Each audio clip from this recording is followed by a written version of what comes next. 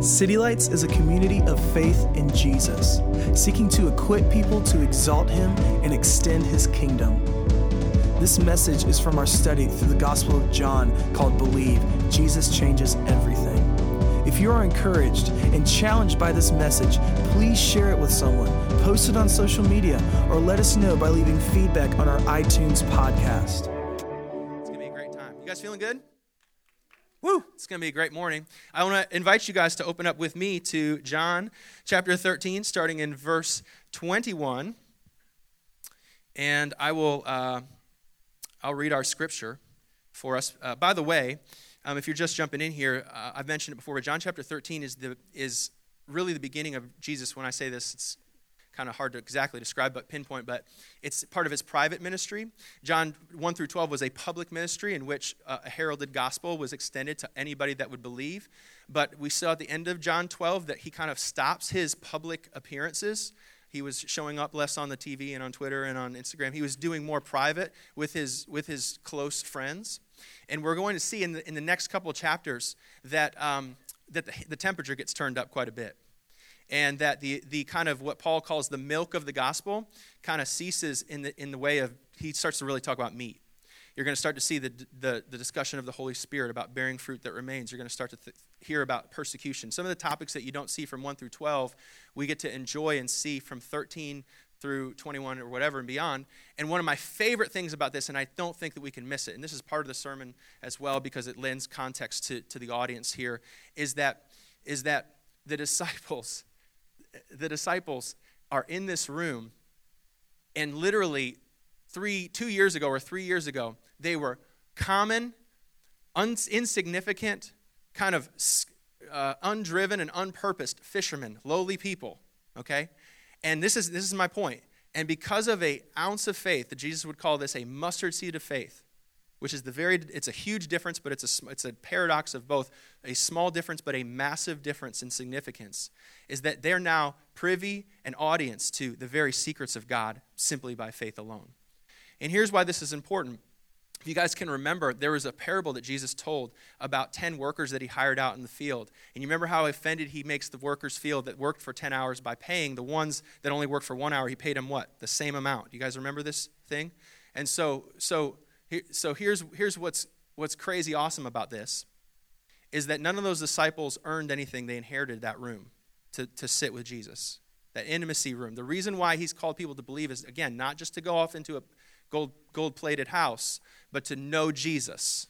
What if we ate rice and beans in heaven, but we learned to enjoy them in joy, and there wasn't gold in our toilet seats up there? Would we be as happy if God wasn't in heaven, right? So Jesus invites them into this intimacy place, and literally this small seedling of faith, in Matthew it talks about the rich and the spiritual get richer and the poor will get poorer. This small seedling of faith, not because they've earned, but because of inheritance.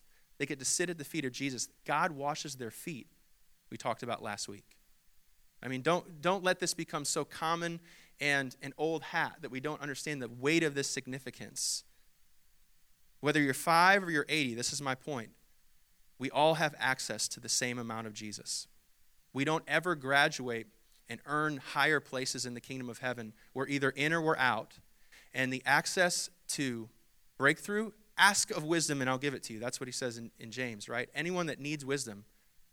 So the myth that you're here to take steps so that you can grow and get something from God that you don't have today is a rat race you'll never find the end of. Everything that he wants to give you is accessible right now for free, or it's not accessible to anybody. To 5 to 80, it's all accessible by faith. By grace we've been saved through faith so that nobody can boast. So we're children at the table. And we're just his friends at his feet. And the only reason why we're here is because he called us, not because we did anything. And that's an important thing to remember. So, starting in verse 21, after saying these things, Jesus was troubled in his spirit and testified, "Truly, truly, I say to you, one of you will betray me." The disciples looked at one another, uncertain of whom he spoke. One of his disciples, whom Jesus loved, was reclining at the table at Jesus' side. So Simon Peter motioned to him to ask Jesus whom he was speaking of. So that disciple, leaning back against Jesus, said to him, "Lord, who is it?" And Jesus answered, "It is he whom I will give this morsel of bread when I have dipped it." So when he had dipped the morsel, he gave it to Judas, the son of Simon Iscariot. Then, after he had taken the morsel, Satan entered into him, and Jesus said to him, "What are you going to do? Do it quickly." Now no one at the table knew why he had said this to him. Some thought that because Judas had the money bag, Jesus was telling him, "Buy what you need for the feast," or that he should give something to the poor. So after receiving the morsel of bread, he immediately went out, and it was night. You probably can't tell this by looking at me, but one of my favorite movies is Dumb and Dumber. You probably can tell just by looking at me, right? That's the irony of that statement. Kyra, my bride, who's here this morning, our first Valentine's Day together, bought me the Dumb and Dumber tape on VHS, and you can tell how worn a tape is because of how fuzzy it gets through the different parts. I mean, I watched this. Me and Kurt literally could go through a whole day and completely operate our entire day just by communicating lines. You guys know the lines of this movie? I mean, they're just indelible, marked cultural icons in our brain. That his little head in that limo window, and he's like, "Hey, good morning. You know, my driver's a little bit lost." You know, these lines, they're just right there, like even 10 years later. You guys remember this?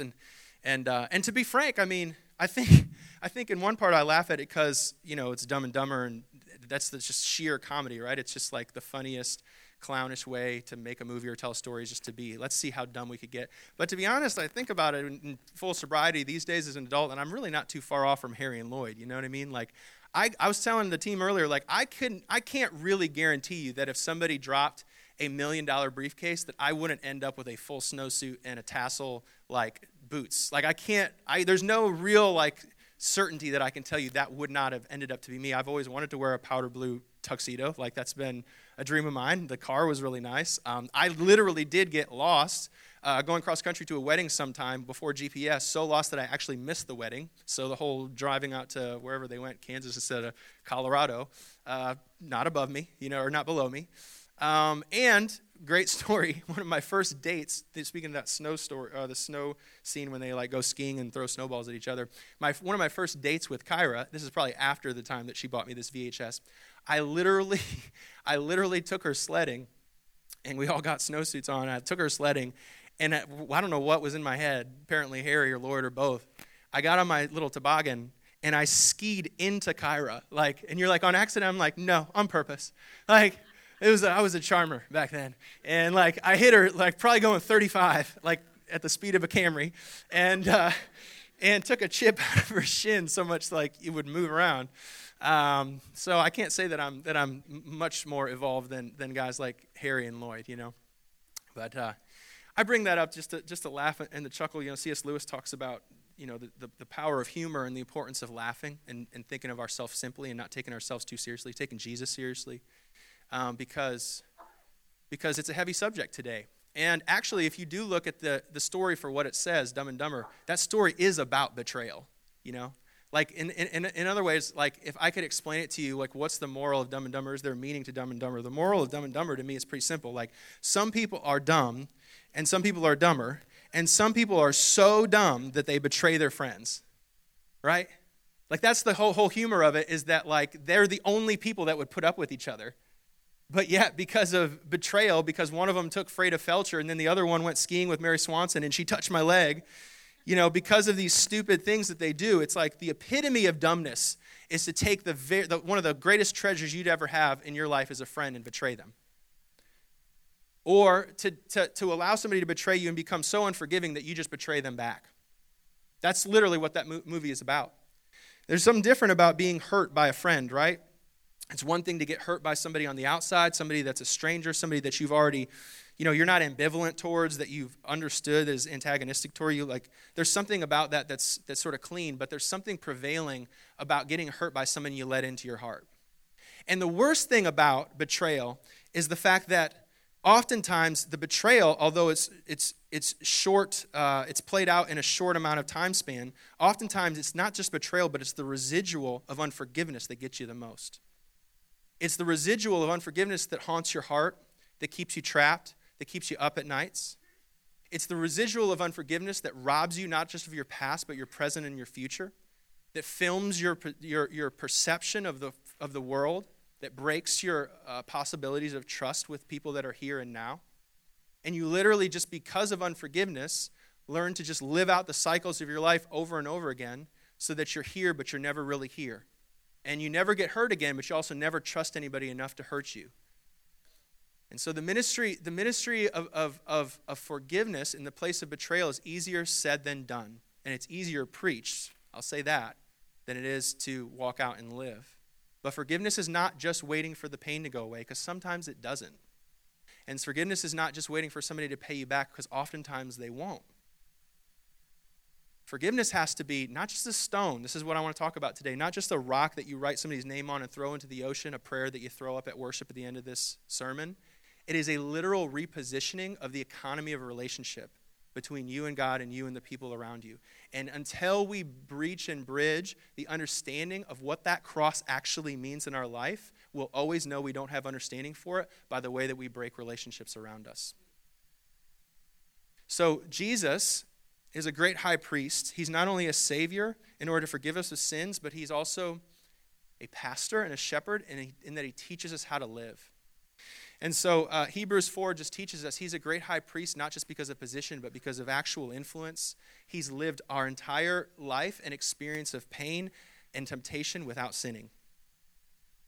And so we keep our eye on, we're tempted to think that we're Jesus at this table, and I just want to relieve us of that burden and of that arrogance to think that we play the role of Jesus in this story. Let Jesus play the role of Jesus, that we might be his disciples, freely access to his audience and freely access to his presence, but not taking light what he's doing and what he's working through in this chapter.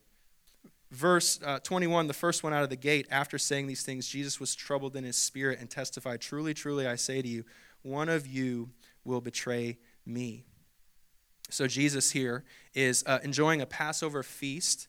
It is his last supper. It is the biggest supper of the year. Passover is the biggest Jewish holiday and tradition, religious celebration of the year. And he chooses to spend it not with the public crowds, with the many, but with the few, his closest companions. But I think it says a lot about Jesus, and we need to think about and let it stick the fact that out of his closest companions, he still allowed his enemies to be there. We have to understand that Jesus knew all the way back from probably the beginning of time, but at least explicitly stated in John 6 that he knew that there was a devil in his midst, that there was an enemy at his table. But if we look at books like Luke, especially books like Luke, which makes a lot of emphasis on something called table fellowship, we realize that that's not really an exception to his norm. He's been eating with enemies his entire life. Right? Table fellowship was not just a business meeting that you would have with your life insurance agent. Like, table fellowship was an intimate, connecting, hospitality, bonding moment that you would share with close friends and family. I'd put it this way. Table fellowship isn't just, I get along with you. Table fellowship is, I belong with you. So the reason why he took so much flack and criticism is because he would eat with people like both the Pharisees and the tax collectors and the sinners and the prostitutes, and made no real kind of acquiesce to any sort of political agenda whatsoever. He didn't care what people thought on the outside. He only cared about the one in front of him. And so he made it his mission and really his life's goal. We shouldn't be surprised, because Judas sitting in his midst isn't really actually, if we think about it, any different from Peter sitting in his midst, who's going to betray him too, as well as all the disciples who probably aren't mentioned their kind of secret sins, is that he decides to have his last meal on earth with his enemies on purpose, not on accident. Because the whole purpose of the gospel, if you look at the actual story, the story that's being told is what? The gospel is a story about God loving his enemies. The gospel is not a story about God coming to earth to make friends of people that liked him. The gospel is about a man laying down his life for people that didn't like him. It's not about him making acquaintances that could promote him and help him. It was about him specifically, intentionally, and with a priority dealing with, sharing life with, and ultimately laying down his life for people that hurt him. That was his mission. That was his agenda. That was his modus operandi. Romans 5:10 validates this and speaks to us as the audience, not just as the disciples. Romans 5:10 says it this way: "For if while we were enemies, we were reconciled by God by death of his Son, much more now that we are reconciled shall we be saved by his life." The purpose of this meal, it preaches to us that, here's the point. We weren't friends to God first. We were enemies to God first. And we didn't love him. He loved us first. And a huge shift starts to happen in the way that I look at him and the way that I look at the world when I recognize that I didn't invite myself to that table. He's the only one that invited me. And he's the only reason why I'm there. I'm not the one that picked my feet up. He's the one that went after and got me. That's an important, that cannot be made more significant, is that once you get into the room and once you get into the table, the food is always for free. And it's never to be earned. But we can't ever forget the front door either, that when we got into the room, we never paid a fee. He invited us as an enemy, somebody who hurt him, not as somebody that was there to be his friend. Verse 22, the disciples looked at one another, uncertain of whom he spoke. One of his disciples, whom Jesus loved, was reclining at the table on Jesus' side. So Simon Peter motioned to him to ask Jesus of whom he was speaking. So that disciple, leaning back against Jesus, said, Lord, who is it? I think that what's not said here is one of the most important points to be made in this little run of the chapter. What's not said is the fact that Jesus had every reason to, every opportunity to, and every ability to call out the sins of not only Judas, but every single person at that table. Which really sort of makes you think in terms of the way that we would measure love and correction in love. If Jesus literally has a reason to protect himself from being actually killed by somebody and doesn't call out their sin, it really helps us measure when and where and how and to what degree we should be calling out people's sins, right? Matthew 7 says it pretty clearly. We have enough in our own eye, we have enough to worry about in our own life before we would ever have need or room or space to try and call out what's going on in somebody else. There's a difference between when somebody finds out a sin in you that's an advocate to you and somebody that is an enemy to you. And Jesus is a friend to all of his enemies at this table. Because when somebody finds out something about you and they're your enemy, there's no way they hold that back.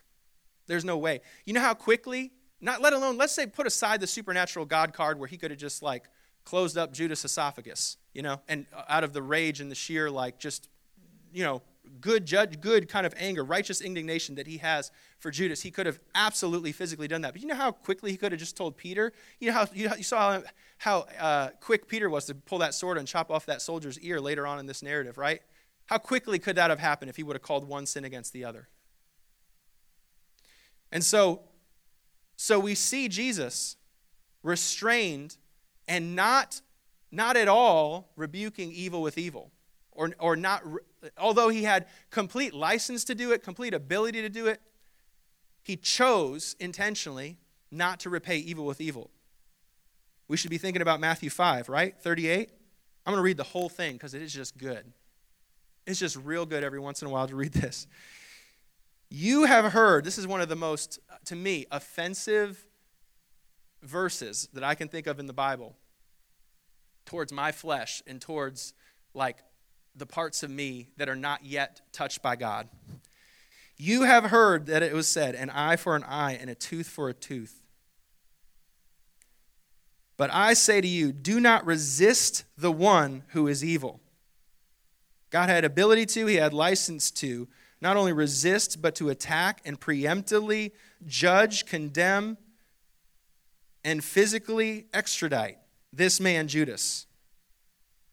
He had enough in him in John 6 to know that he would have called him a devil. But it says in John 5:38 that even if a person has allowed the workings and the government of the dark place to govern somebody's actions, none of that gives you license to repay evil with evil. None of that does. So he goes the extreme and he says, there is never a reason to repay evil for evil. But if anyone slaps you on the right cheek, turn to him the other also. And if anyone would sue you and take your tunic, let him have your cloak as well. And if anyone forces you to go 1 mile, go with him 2. Give to the one who begs you, and do not refuse the one who borrows from you.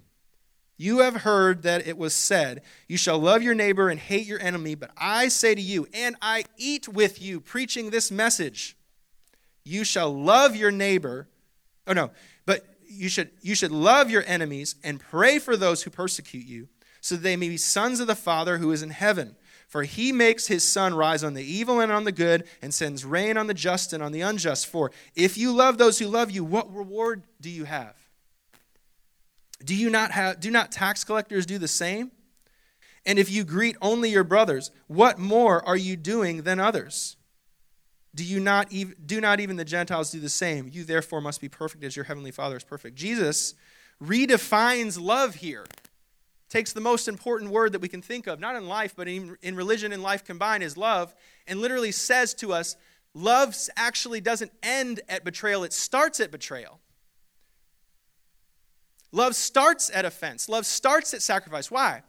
Because mutualism and contract and self-promotion, all of that encompasses liking people who like you. If you want to start to see the gospel power, interview the people that you don't like and start to measure what the gospel has done in your life.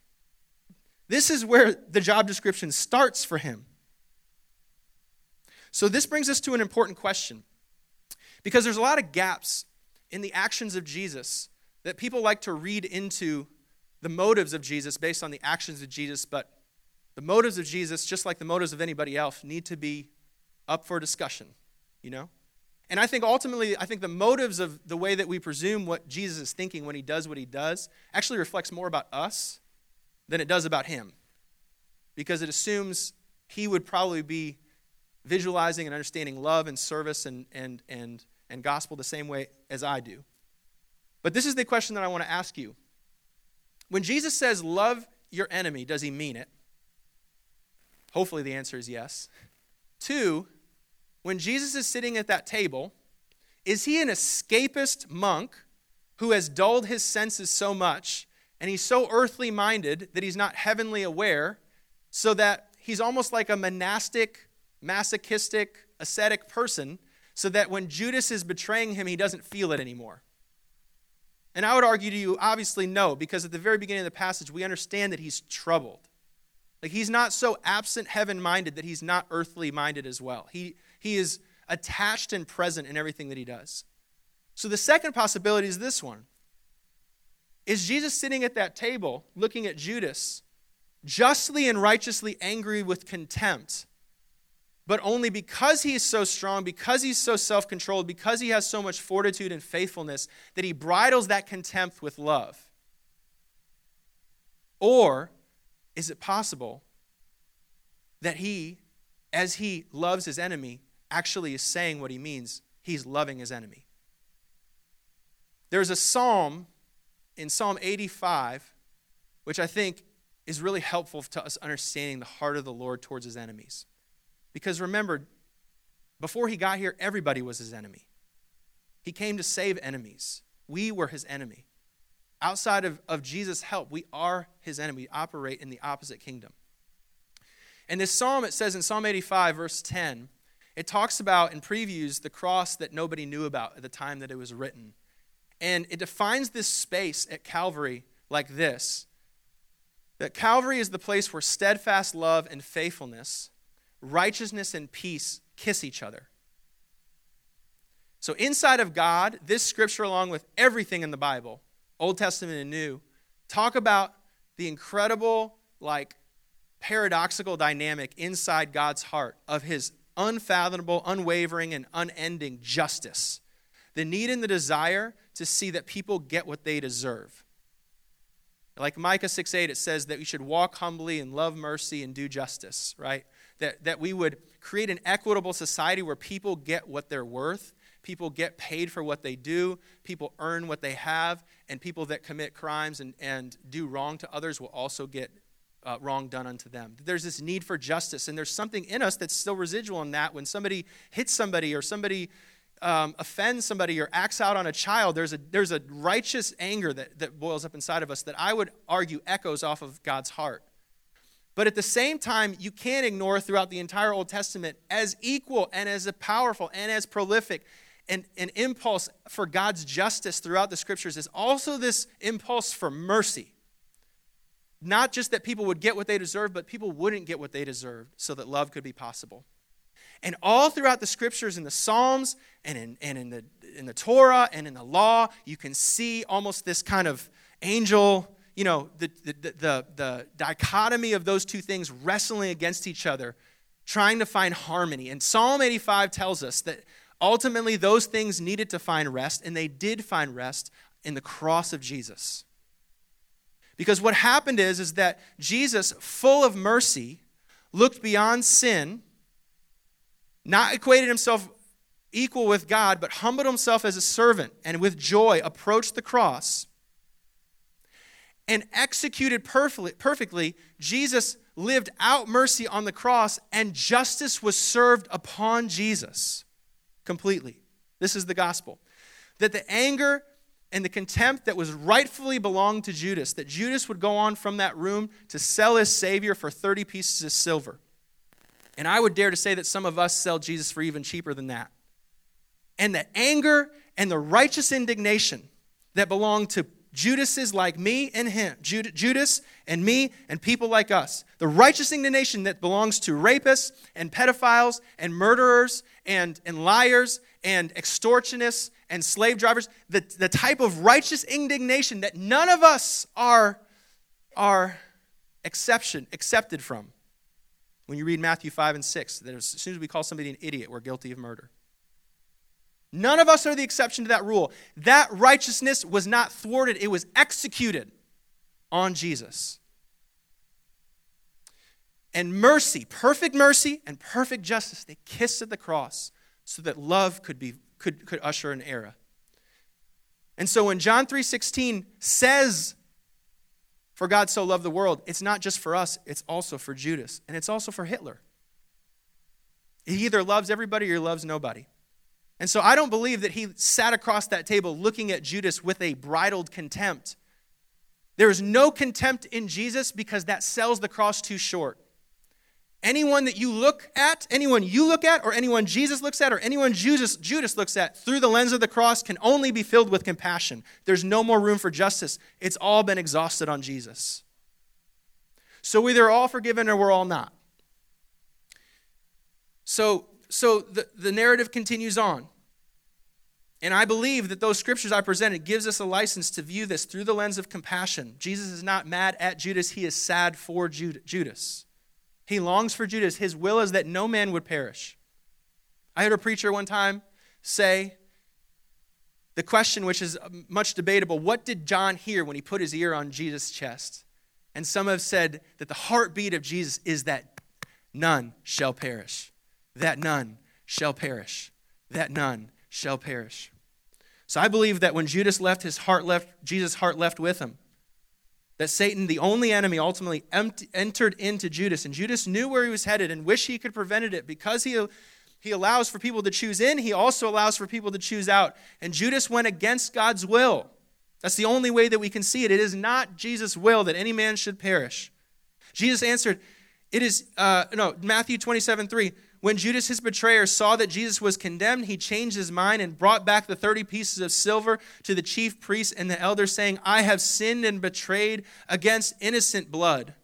And they said, "What is it to us? See to it yourself." And throwing down the pieces of silver into the temple, he departed and he went and hung himself. We can't look at that scripture and think Jesus won and Judas lost. We can't look at that scripture and think we won or Peter won or John won and Judas lost, because we're Judas. You have to understand, that could have been us. There's nothing separating me from doing that. And the minute that I tear up sin, I create a stratosphere of sin, steps and degrees of how deep somebody's sinned. Now hear me. There are specific consequences that happen on an earthly realm to certain people based on certain crimes. Make no mistake about that. But when it comes to Jesus, none of that changes his perspective on people, because the cross is just too important and significant to allow him to think that way. Jesus only looks at his children, all of his children, as lost children. And he's mourning that. I believe that Jesus washed Judas' feet. I believe that some of the tears he shed when he mourned over the death of Lazarus, which is ultimately a spiritual symbol of what happened to Judas, he was actually crying in some part for Judas as well, the same as he cries for us. And I believe that Jesus died for Judas. I believe that it was not his will that Judas would perish. And when we create boundary lines between apostasy and this unforgivable sin, or this person that did that trespass and they deserve this or they deserve that, I believe we step out of the very gospel that gives us any life or hope or peace in the first place. Because here's the crazy thing, and it's a mystery, and it's hard to understand, but this is what I believe.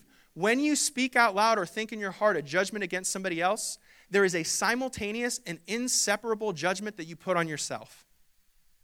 Because your heart testifies against yourself and knows that the same measurement that you're casting on somebody else, somewhere deep in your heart you committed the same sin, and so the irony is that you're actually hurting yourself more than you're hurting that person.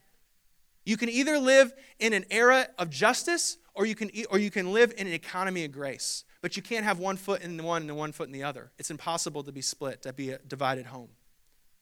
So the minute that you cast judgment against somebody else, you do the same thing. And I'm going to show you in Scripture. These are verses that are difficult to comprehend and in some ways paradoxical, but I'm just going to read them to you because I think they speak for themselves. Matthew 7:2. I referred to it earlier. For in the same way you judge others, you will be judged. And with the measure you use, it will be measured to you. Matthew 6:15. But if you do not forgive others of their sins, your Father will not forgive you for your sins. I think it's powerful because in some of the other scriptures, when Judas is found out, the disciples don't just say, show me who it is. All the disciples unanimously, including Judas, say, is it me? Because those people close to Jesus realized that wasn't beyond them. It's only grace that keeps us at that table. It's grace that got us to the table, and it's grace that keeps us to the table. And when we start thinking we're impressed by our own reputation, that we deserve to be at the table for some other reason other than grace of Jesus, we put ourselves in a dangerous and precarious position. So, I believe that forgiveness is more than just throwing a rock or throwing a stone, saying a prayer, or saying sorry to somebody, or I forgive you. Forgiveness has to be an entire economic change. It has to be the way that you think about everything. And the most helpful parable I can think of is the one where it says the one person, the king, the kingdom of heaven is like a king who forgave somebody of 5,000 denarii, right, or 5,000 units of money. The guy leaps for joy and is freed from that prison. And then what happens next, right? Somebody comes up to him and asks him to forgive him of $5 of debt. And the wicked servant it says in the scriptures, the wicked servant did not forgive and extend the same grace from the king to that person. And so he was put right back to the same debtor's prison that he started in. Listen, this is important. I don't know in a room this size the type of awful, inhumane, offensive and abusive sins that have been committed to you physically, emotionally, and spiritually. And maybe you don't even know how to count some of those things or measure some of those things. But this is the truth we have to stand on and tell our heart to believe in, even when we don't feel like it. The weight of a horizontal sin from one imperfect person to another imperfect person will never outweigh the weight of an imperfect person sinning upon a perfect God. The perfect Creator, the giver of life, the one who breathed breath into our nostrils. We thought we knew better than him. And we abused his children. We talked negatively about ourselves. We hurt. We hoard. We're selfish. We're greedy. An imperfect person acting imperfectly towards a perfect God. But when God pours his mercy upon us, not just as an emotion, but when he meets the qualifications of both mercy and justice perfectly at the cross and executes his perfect justice on Jesus instead of us, then we forfeit the right to execute justice on anybody else. We completely forfeit the right. These are 3 pillars that I hope are helpful. And we're going to wrap up here. But 3 pillars that I hope are helpful in your process and my process for forgiveness. Number 1. Let me say this before I start on that point, but let me just say this. I think it's important because, when Chris preached last Sunday, he ultimately was preaching about humility, which is the opposite of pride, because he was speaking on how Jesus came down and washed disciples' feet. And today I'm talking about forgiveness, and then next week I'll be here to talk about love. But I think that there's a reason why they're coupled, because I really do believe in the same way that pride and unforgiveness are cousins, that also humility and forgiveness are cousins. You know why? Because both of them Unforgiveness and pride, they both come from the same source. They come from entitlement. They come from the belief that somehow, right, pride is about power and forgiveness is about relationship. And when we sit at the table with God, we enjoy both of those things. But pride and unforgiveness somehow miss the fact that he gave those things to us and we never earned them. And as long as we think that life is an earning and not a gift, we will always walk in unforgiveness and we will always walk in pride. So we can kill two birds with one stone with that one. That's pretty good, right? So point one, we have to understand Romans 5:8, but God showed his love for us in that while we were sinners, Christ died for us. We will have no grasp of forgiveness until we understand that we were an enemy before we were ever a friend. We didn't seek for God. We didn't search for God. And at one point or another, we acted and have acted and maybe continue to act exactly the same way that people act to us in our struggle for unforgiveness. We are not beyond. We're not graduated from. We're not better than. We're not. The only thing that's different from those at the table and those that are not at the table is grace. And if it becomes anything else, we put ourselves in jeopardy. Point number 2, I remain at the table only because of the cross. Ephesians 2, verses 8 through 9 speaks for itself. For by grace you have been saved through faith, and this is not for your own doing. It is a gift of God, not as a result of works, so that no one may boast.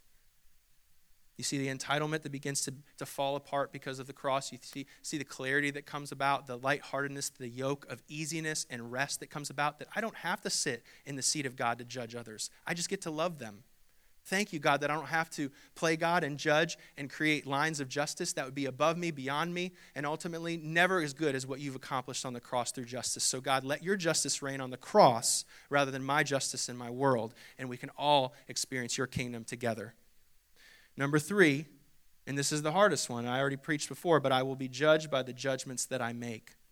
Ultimately, the key that I lock up on somebody else is ultimately the door that I lock on myself. The line that I draw between me and Judas, or me and Hitler, or me and fill in the blank, whoever it is that you're thinking of, that is the same line, inseparable, that I draw between me and Jesus. That's the same line. When I partner with a law or a way of doing things, a culture, when I say that this culture is right and I want to promote the culture of judgment, that life is about doing better and trying harder, and that if you haven't done as good as me, you're not worth as much as me, that somehow not only that I am doing better, that somehow I am better. When I step across that line, I step into the same judgment that I've created for somebody else. I'm hurting myself more than anybody else. I want you guys to stand, if you guys would stand with me. And really, I just think that my heart's ambition this morning is to point you towards the comforter and point you towards the forgiver and point you towards the one that was abused in every way and never retaliated evil with evil. And I think there's a powerful exchange. I really do believe that God can expedite things and he can allow what has taken 10, 20 years in your life to do could literally be changed today. He could expedite it. What used to take a long time could happen very quickly. Because it's not about what you know. It's about your surrender towards the one who holds you. The entrance of the disciples to Jesus' feet, the access point to have water washed on their feet and to have access to the Holy Spirit, who is going to be the comforter, better that Jesus would go, that the Holy Spirit would be in us. The access point is not earning, it's inheritance. And so God, we recognize, again, forgiveness is not ignoring or pretending like pain doesn't happen, right? We just recognize the prison of pain, of betrayal. We recognize that sin happens from us, but also happens to us. And the sting of betrayal, the sting of divorce, the sting of broken relationship is real, God. We accredit that, we account that. But when we look upon the inheritance that you've given us, heaven and righteousness and peace and joy and perfect uninterrupted intimacy with Jesus, there's no way we can account that offense towards us as greater than the blessing and the peace and the grace that you've poured out on our life, God, without measure, God. And so we thank you that there's a way out. We thank you, God, that there's a way out. We don't despise having to forgive somebody. We thank you that you've given us a way out, a way to live, a way to have joy again, a way to have peace again. God, we don't want to have our past just impose its way onto our future, God. We don't want the cycles of generational curses of unforgiveness and anger and resentment and judgment to take any more of our life and take any more of our friends and take any more of our future, God. We insist that the cross isn't something that just happened long ago, but the cross is reorganizing the economies of our relationship today, God. And so we accept your economy of heaven over ours. And we surrender, as we accept your forgiveness, we surrender our right to define and judge and measure the ways that we create judgment and justice in our world. We just say it's your judgment and your justice to have, and we relinquish the control, God. It's so much better to be in your light.